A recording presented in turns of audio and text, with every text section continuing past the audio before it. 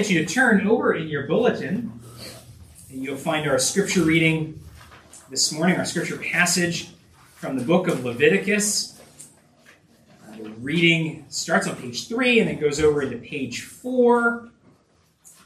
If you've been with us the last few times we've celebrated communion, we've taken 5 different occasions to look at the Old Testament sacrifices. The 5 different kinds of sacrifices in the Old Covenant. And we looked at them when we celebrated communion, not because we are repeating sacrifices here, but because God teaches us in the New Testament that all those Old Covenant sacrifices and systems point forward to what Jesus does. Finally, for all, completed. And so we look at the old because it helps us understand the new. We look at what points forward so we can see what God has done and that we celebrate here this morning. So we're going to take another look at the old covenant and zoom in on a particular occasion of sacrifice, really the most important occasion in the old covenant, and that's the Day of Atonement. And we heard it from Hebrews, how all the details there in what we're about to read points forward to Jesus. So see if you can catch it as we read. It's a little bit longer, but look for how this might show you Jesus as Jesus perfects this, and then we'll talk about it together. So it's Leviticus 16, the first 22 verses. The Lord spoke to Moses after the death of the two sons of Aaron, when they drew near before the Lord and died. And the Lord said to Moses, "Tell Aaron your brother not to come at any time into the holy place inside the veil, before the mercy seat that is on the ark, so that he may not die. For I will appear in the cloud over the mercy seat. But in this way Aaron shall come into the holy place, with a bull from the herd for a sin offering and a ram for a burnt offering. He shall put on the holy linen coat, and shall have the linen undergarment on his body, and he shall tie the linen sash around his waist and wear the linen turban. These are holy garments. He shall bathe his body in water and then put them on. He shall take from the congregation of the people of Israel 2 male goats for a sin offering and 1 ram for a burnt offering. Aaron shall offer the bull as a sin offering for himself, and shall make atonement for himself and for his house. Then he shall take the 2 goats and set them before the Lord at the entrance of the tent of meeting. And Aaron shall cast lots over the 2 goats, 1 lot for the Lord and the other lot for Azazel. And the Lord shall present the goat on which the lot fell for the Lord and use it as a sin offering. But the goat on which the lot fell for Azazel shall be presented alive before the Lord to make atonement over it, and it may be sent away into the wilderness to Azazel. Aaron shall present the bull as a sin offering for himself, and shall make atonement for himself and for his house. He shall kill the bull as a sin offering for himself, and he shall take a censer full of coals of fire from the altar before the Lord, and 2 handfuls of sweet incense, beaten small, and he shall bring it inside the veil, and put incense on the fire before the Lord, that the cloud of incense may cover the mercy seat that is over the testimony, so that he does not die. And he shall take some of the blood of the bull and sprinkle it with his finger on the front of the mercy seat on the east side, and on the front of the mercy seat he shall sprinkle some of the blood with his finger 7 times. Then he shall kill the goat of the sin offering, that is for the people, and bring its blood inside the veil, and do with its blood as he did with the blood of the bull, sprinkling it over the mercy seat in front of the mercy seat, and in front of the mercy seat. Then he shall make atonement for the holy place, because of the uncleanness of the people of Israel, and because of their transgressions, all their sins. And he shall do for the tent of meeting, which dwells with them in the midst of their uncleannesses. No one may be in the tent of meeting from the time he enters to make atonement in the holy place until he comes out and has made atonement for himself and for his house and for all the assembly of the Lord.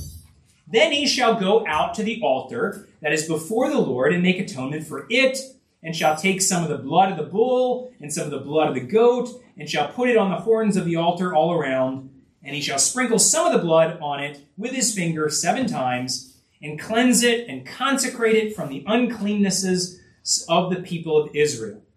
And when he has made an end of atoning for the holy place, and the tent of meeting, and the altar, he shall present the live goat. And Aaron shall lay both his hands on the head of the live goat, and confess over it all the iniquities of the people of Israel, and all their transgressions, all their sins, and he shall put them on the head of the goat, and send it away into the wilderness by the hand of a man who is in readiness. The goat shall bear all their iniquities on itself to a remote area, and he shall let the goat go free in the wilderness. Let's go ahead and pray together. Lord, we do ask for your grace and the power of your Spirit to be at work, that we might understand your word, and in order to see the glory of what Jesus has accomplished for us. We pray that you would give us that insight and understanding and hearts to rejoice and trust in his finished work. For we do pray in Jesus' name. Amen. Amen.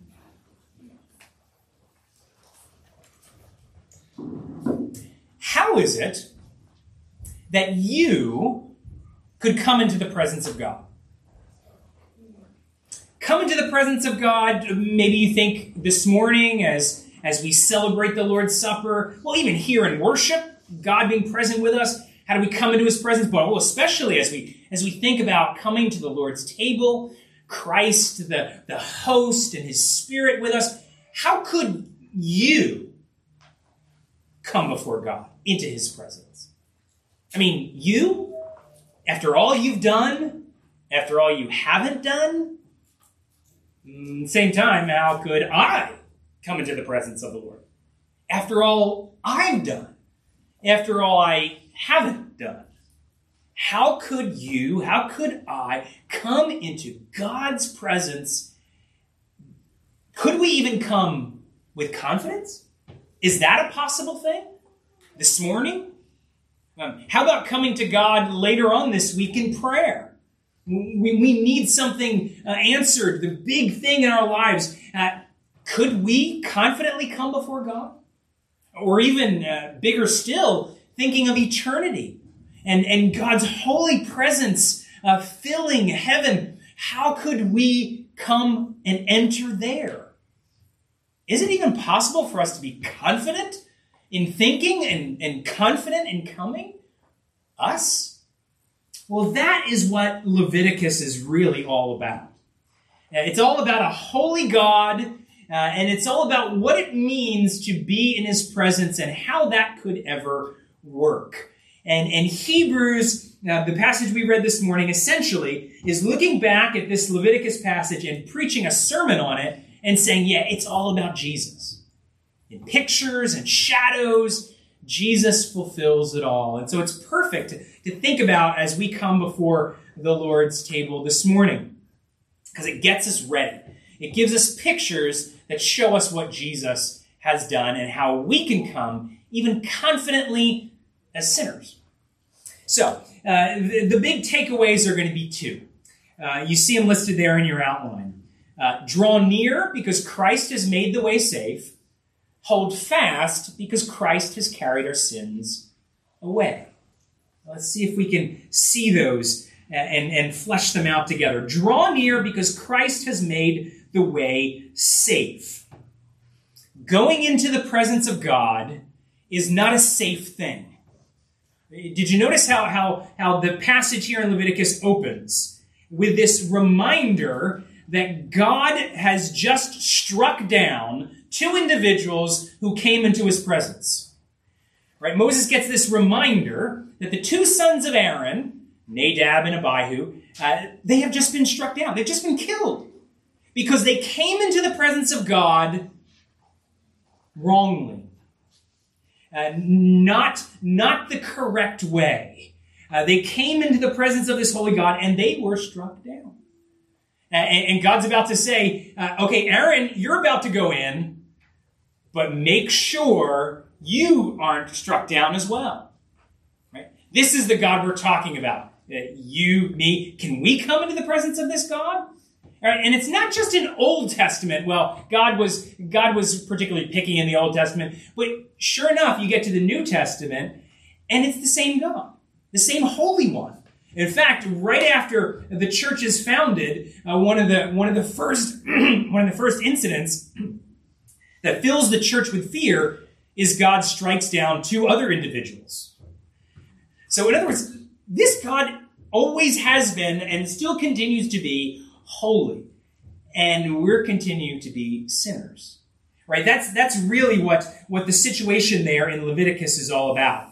There is God's special presence dwelling with his people. Right? They've been delivered out of the land of Egypt, out of slavery. They're God's people. They're in the wilderness, and God is dwelling among them in this special tent, the tabernacle or the tent of meeting.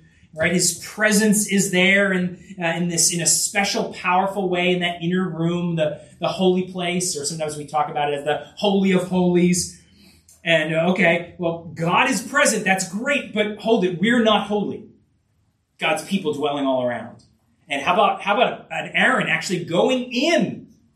Well, how's that going to happen and Aaron not be killed? Well, God describes. Here's how it's going to work. First, Aaron has to wash his whole body. That's verse 4.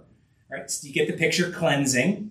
And then he's got to put on special garments, linen garments, we're told. These are not the fancy jeweled garments that the high priest normally wears. This is very simple. Probably the idea is there. He comes very humbly into God's presence. Then as he walks in, he's to immediately burn incense on that altar that is right there before, right there in that most holy place, that inner room. Right? God's special presence is said to dwell there. It's described the mercy seat, or the sometimes translated atonement cover.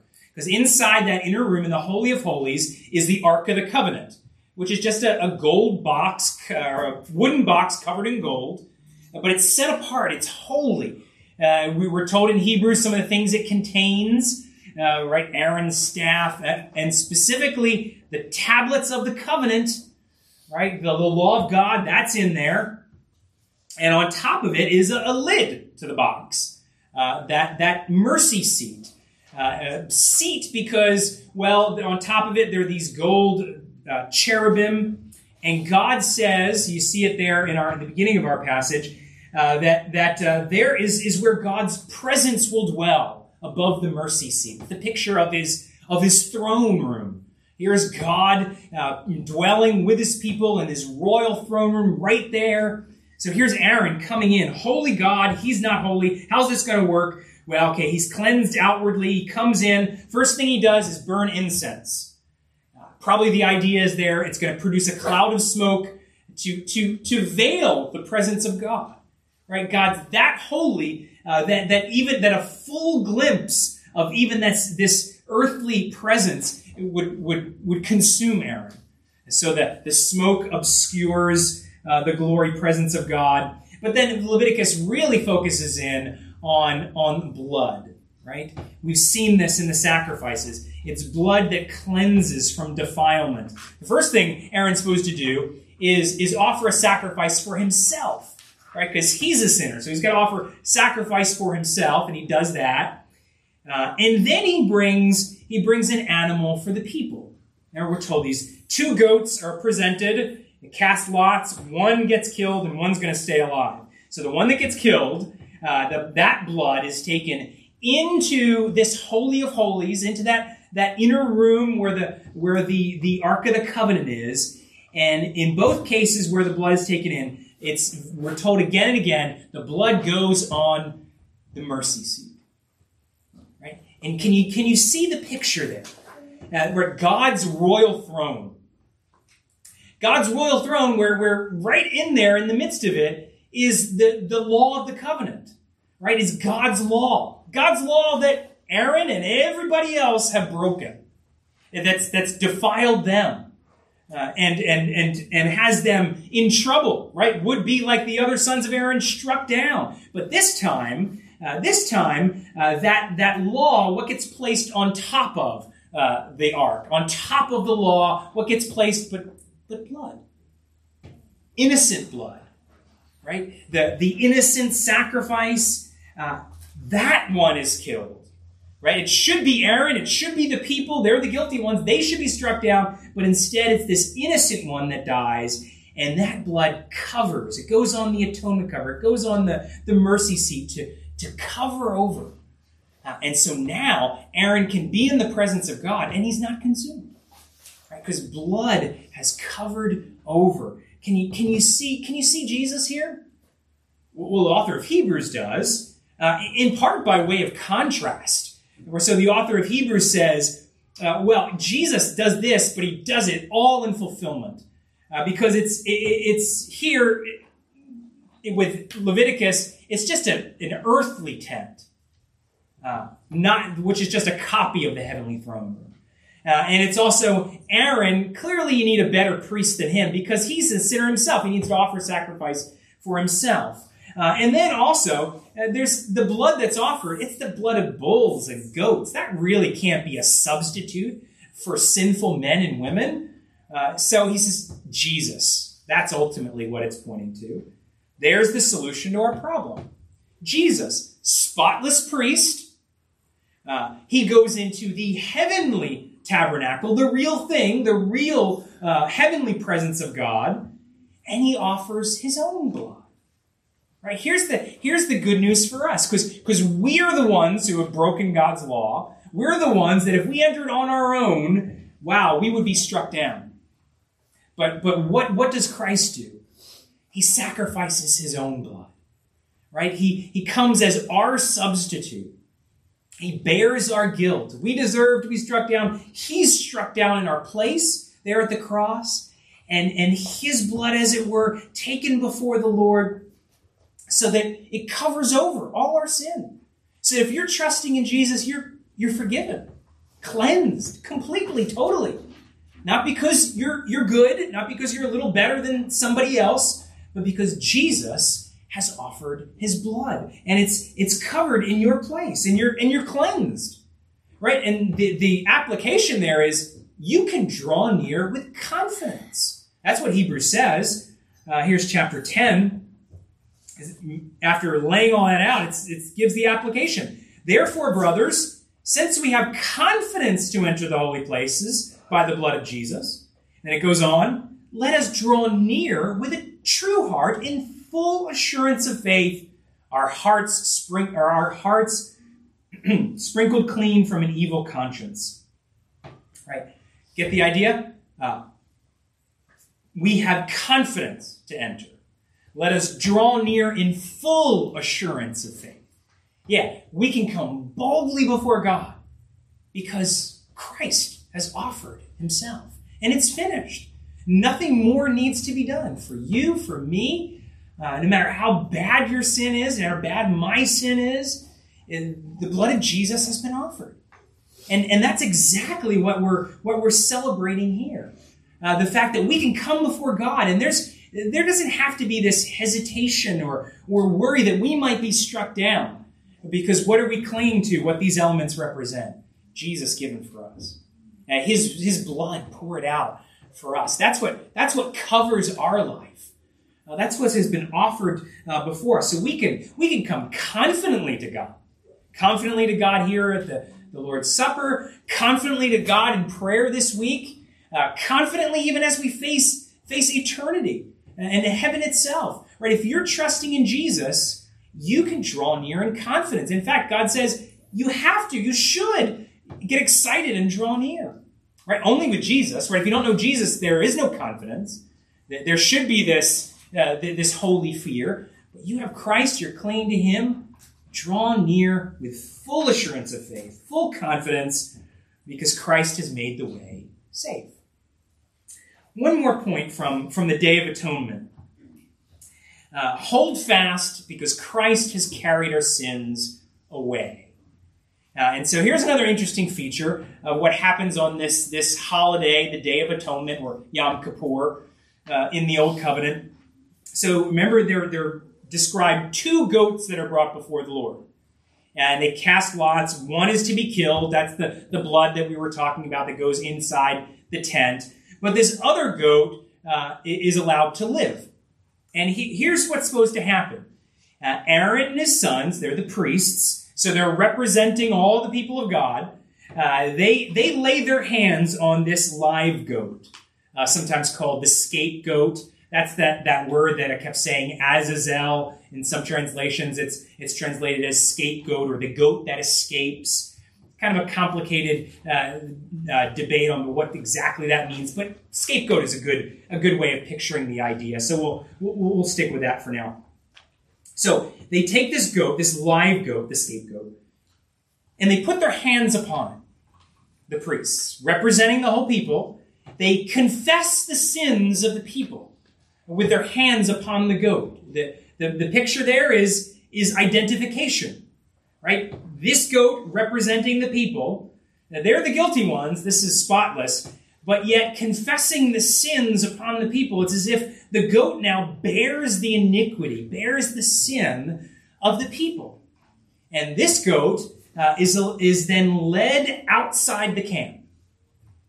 It's led out into the wilderness, cast outside the camp, which is in Old Covenant, being cast outside the camp is like, that's what you do if you were condemned. You are kicked out of God's presence. You are kicked out of God's people, cast outside the camp. And that's where this goat goes. Bearing the sins of the people, it's cast out. It goes out into the wilderness. Again, that's just an Old Testament picture. That's what Jesus does, fully and finally. He is the one who bears our sins and then carries them away. Right? Remember how Peter puts it in 1 Peter 2? He himself bore our sins in his body on the tree. Bore our sins, right? Like that scapegoat, wearing, as it were, spiritually, the guilt of our iniquity. Right? He's the innocent one. He's the spotless one. And he can truly represent us in a way that a goat never could, because he's fully man, just like us. And he bears all the sins of his people in our place on the tree. And he dies. Hebrews 13 actually makes this point, that Jesus dies outside the city walls of Jerusalem. Or, to use the language Hebrews use, he dies outside the camp. In other words, going back to this scapegoat idea. Here is Jesus, all right? He dies as the scapegoat. He's cast outside the camp, outside the presence of God, right? That eternal judgment that we deserve, being eternally cast from the presence of God. That's what we deserve for our sin. But Jesus is the one who's cast out. Jesus is the one who bears our sins and is cast out in our place. And so the result for us is, to use this language of Psalm 103, as far as the east is from the west, so far as he removed our transgressions from us. Our sins completely removed from us. How did that happen? Jesus carried them away. They went upon him, and he was cast out, and now it's dealt with, and it's done. We don't bear them anymore before the Lord. All right? This is the good news of the gospel. Jesus, that ultimate scapegoat.